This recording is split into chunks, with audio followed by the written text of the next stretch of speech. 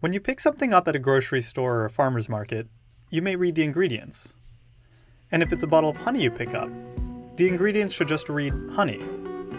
For most people, this is enough proof that what they're buying really is honey. What else would it be? Well, in 2008, U.S. Immigration and Customs Enforcement began a probe into the honey industry. It ended 5 years later with one of the nation's largest honey processing plants filing for bankruptcy after being charged with illegally labeling honey. They were one of multiple companies involved, and 5 people went to jail. I'm not an expert in fraudulent honey, but Jim Gowanis, our guest on today's episode, is.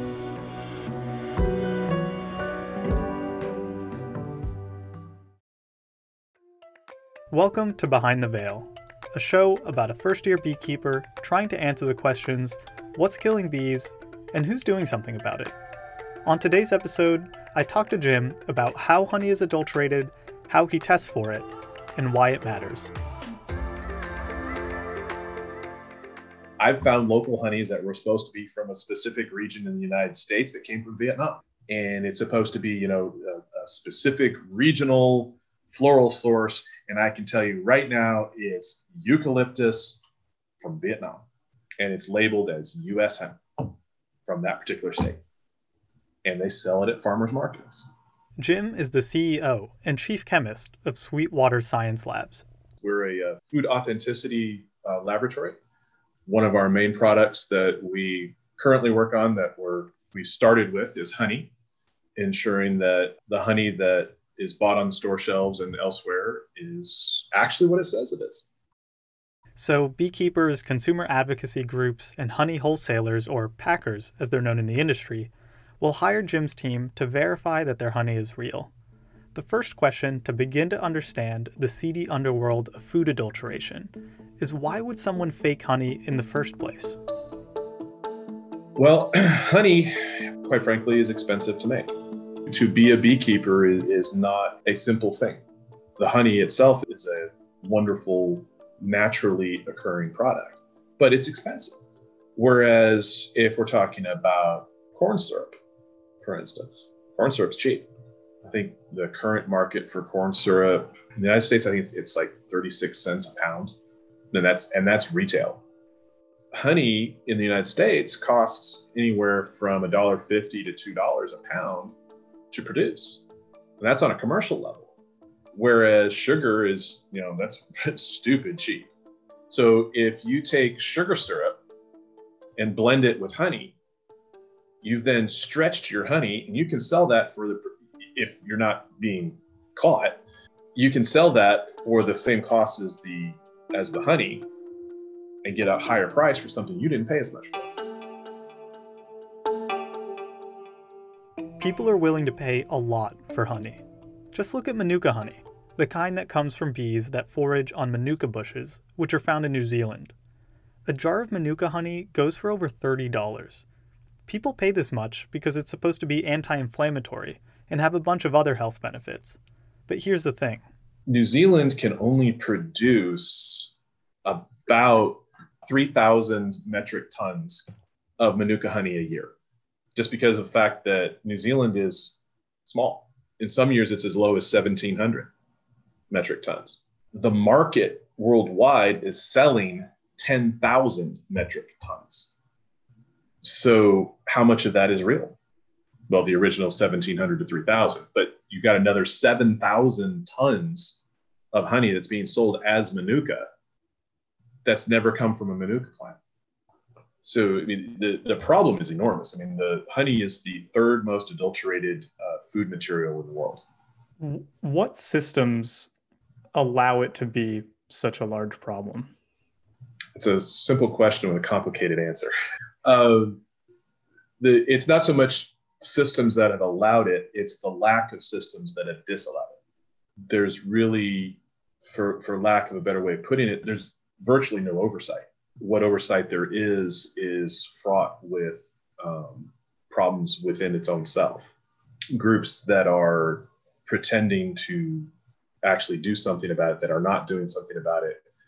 When I called Jim to ask if he'd be on the podcast, he was excited.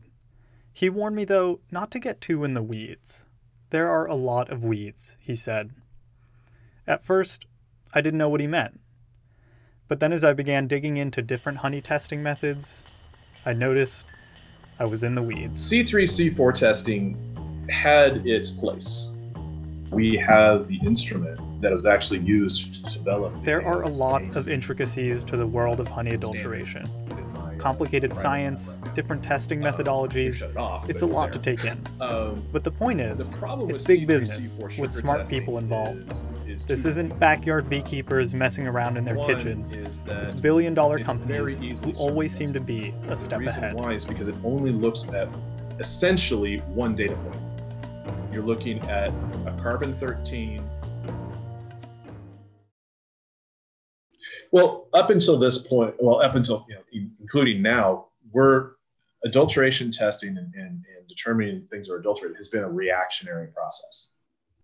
If we can get to the point where our analytics are actually a proactive process, then we can really get moving fast on making sure the food we have is the food we eat, and it's actually food. At this point, again, I felt a little in the weeds. So I asked Jim, what does proactive mean? Proactive is where we in the laboratory start thinking like the bad guys, and we come up with the ways of doing it so that we can test for it before they come up with the ways of doing it. And how sophisticated do you think the bad guys are? Are they trying to... Very. You're talking about laboratories, and I mean full-blown food chemistry laboratories with $1 million a year budget. I mean, right there. I mean, that tells you how fast can they do this? Wicked fast. We don't get that kind of budget. Imagine what the good guys would get with a budget that's either at the same point or even a little bit more than what the bad guys are budgeting for. Adulterated honey is big business because making honey is a lot of work. Not just for beekeepers, but for bees. When bees collect nectar from flowers, it's really watery. So they have to take it back to the hive, and they flap their wings to blow air on the nectar, so the water evaporates, and it turns into thick honey, which they then cap with wax. Beekeepers then have to remove this wax cap to harvest the honey, and all of this takes time. You have adulteration by harvesting honey before it's been capped, and then drawing off the water. It's called water honey in some countries.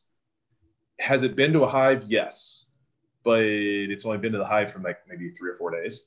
It hasn't even been dried. And it's basically, so it's essentially nectar that's been gathered by the bees. Then there's an even more sophisticated technique that involves using a resin. Looks like tiny beads, somewhat like Dippin' Dots that ice cream used to see in shopping malls, but smaller.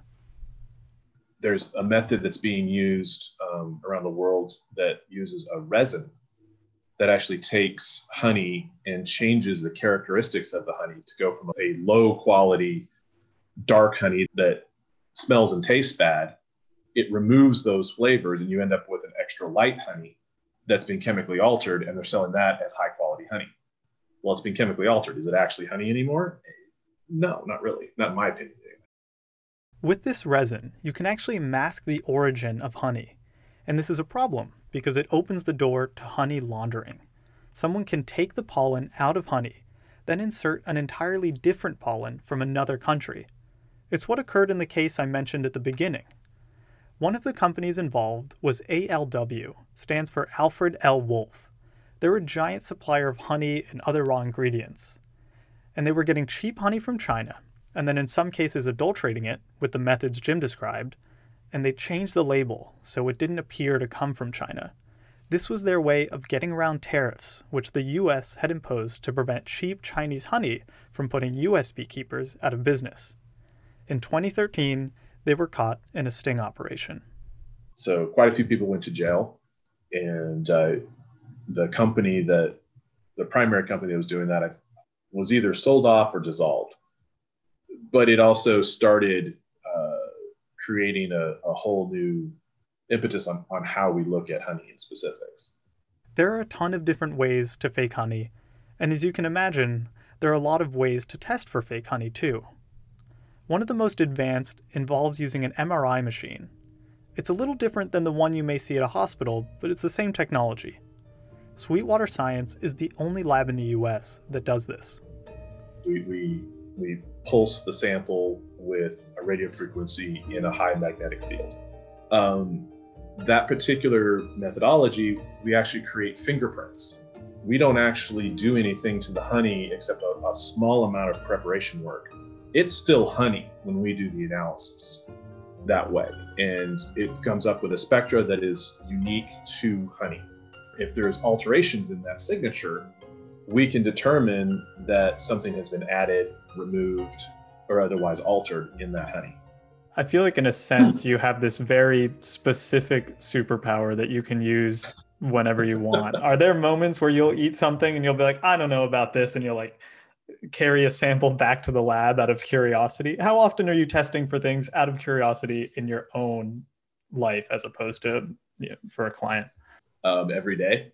A question like that is like asking a puppy, do you like your ball? I mean, this is fun. We play with stuff just because we want to. I mean, we're looking at several other products. We're looking at olive oil. We're looking at avocado oil. We're looking at coffee. We're looking at beef. We're looking at dairy product. I mean, why? Because it's fun.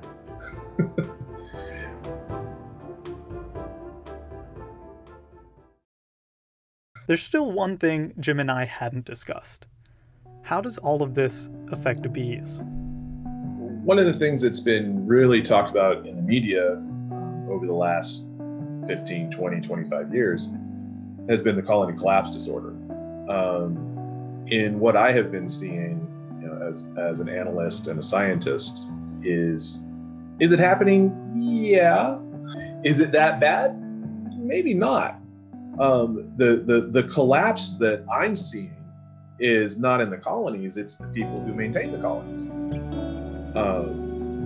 It's because the people who are trying to be beekeepers, especially on a commercial level, they're losing their shirts because the way in which the current industry is being managed, monitored, however way you want to describe it, is not conducive for the American beekeeper to be able to produce honey. If corporations can import honey from China, evade tariffs, and mix their quote-unquote honey with cheap syrups, it's really hard for beekeepers to compete. They can make a living with pollination services, but honey? How can you turn a profit when competitors are cheating? For things to change, there needs to be public pressure for honey companies to use accredited labs, like Sweetwater Science Labs, to regularly test their honey. But is this even possible at scale? We could do the entire Western Hemisphere in our laboratory, and it would basically cost a penny a pound. And we could do all of it. It's not that expensive, but it's a matter of we're here, we're ready to work, and we're ready to take care of you. Now it's up to you guys. I mean, if you want to do it, let's do it. If you don't understand the technology, call me. I'll tell you. I'll explain the whole thing. You want to come to my lab? I'll teach you how to do it. I mean, I'm a recovering professor. I teach. That's what we do here. Is not only just do the testing, we also educate anyone who wants to be educated on how any of this works and why it's important. We're happy to help. It's just at this point, it's a matter of desire. You've ruined my grocery store trips for a while. Sorry about that. Really, the way to look at this is buy your fresh food, and as far as other things like processed things that you buy in a bottle, just do your homework. Behind the Veil is hosted by me, Alfredo Salkeld, and produced in partnership with Buddha Bee Apiary.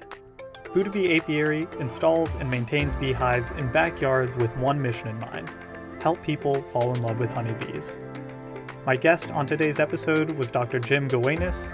If you really want to do your homework and find out whether the honey you're eating is real, you can go to sweetwaterscience.com. If you enjoyed this episode, I'd love it if you could leave us a review on Apple Podcasts. Thanks for listening.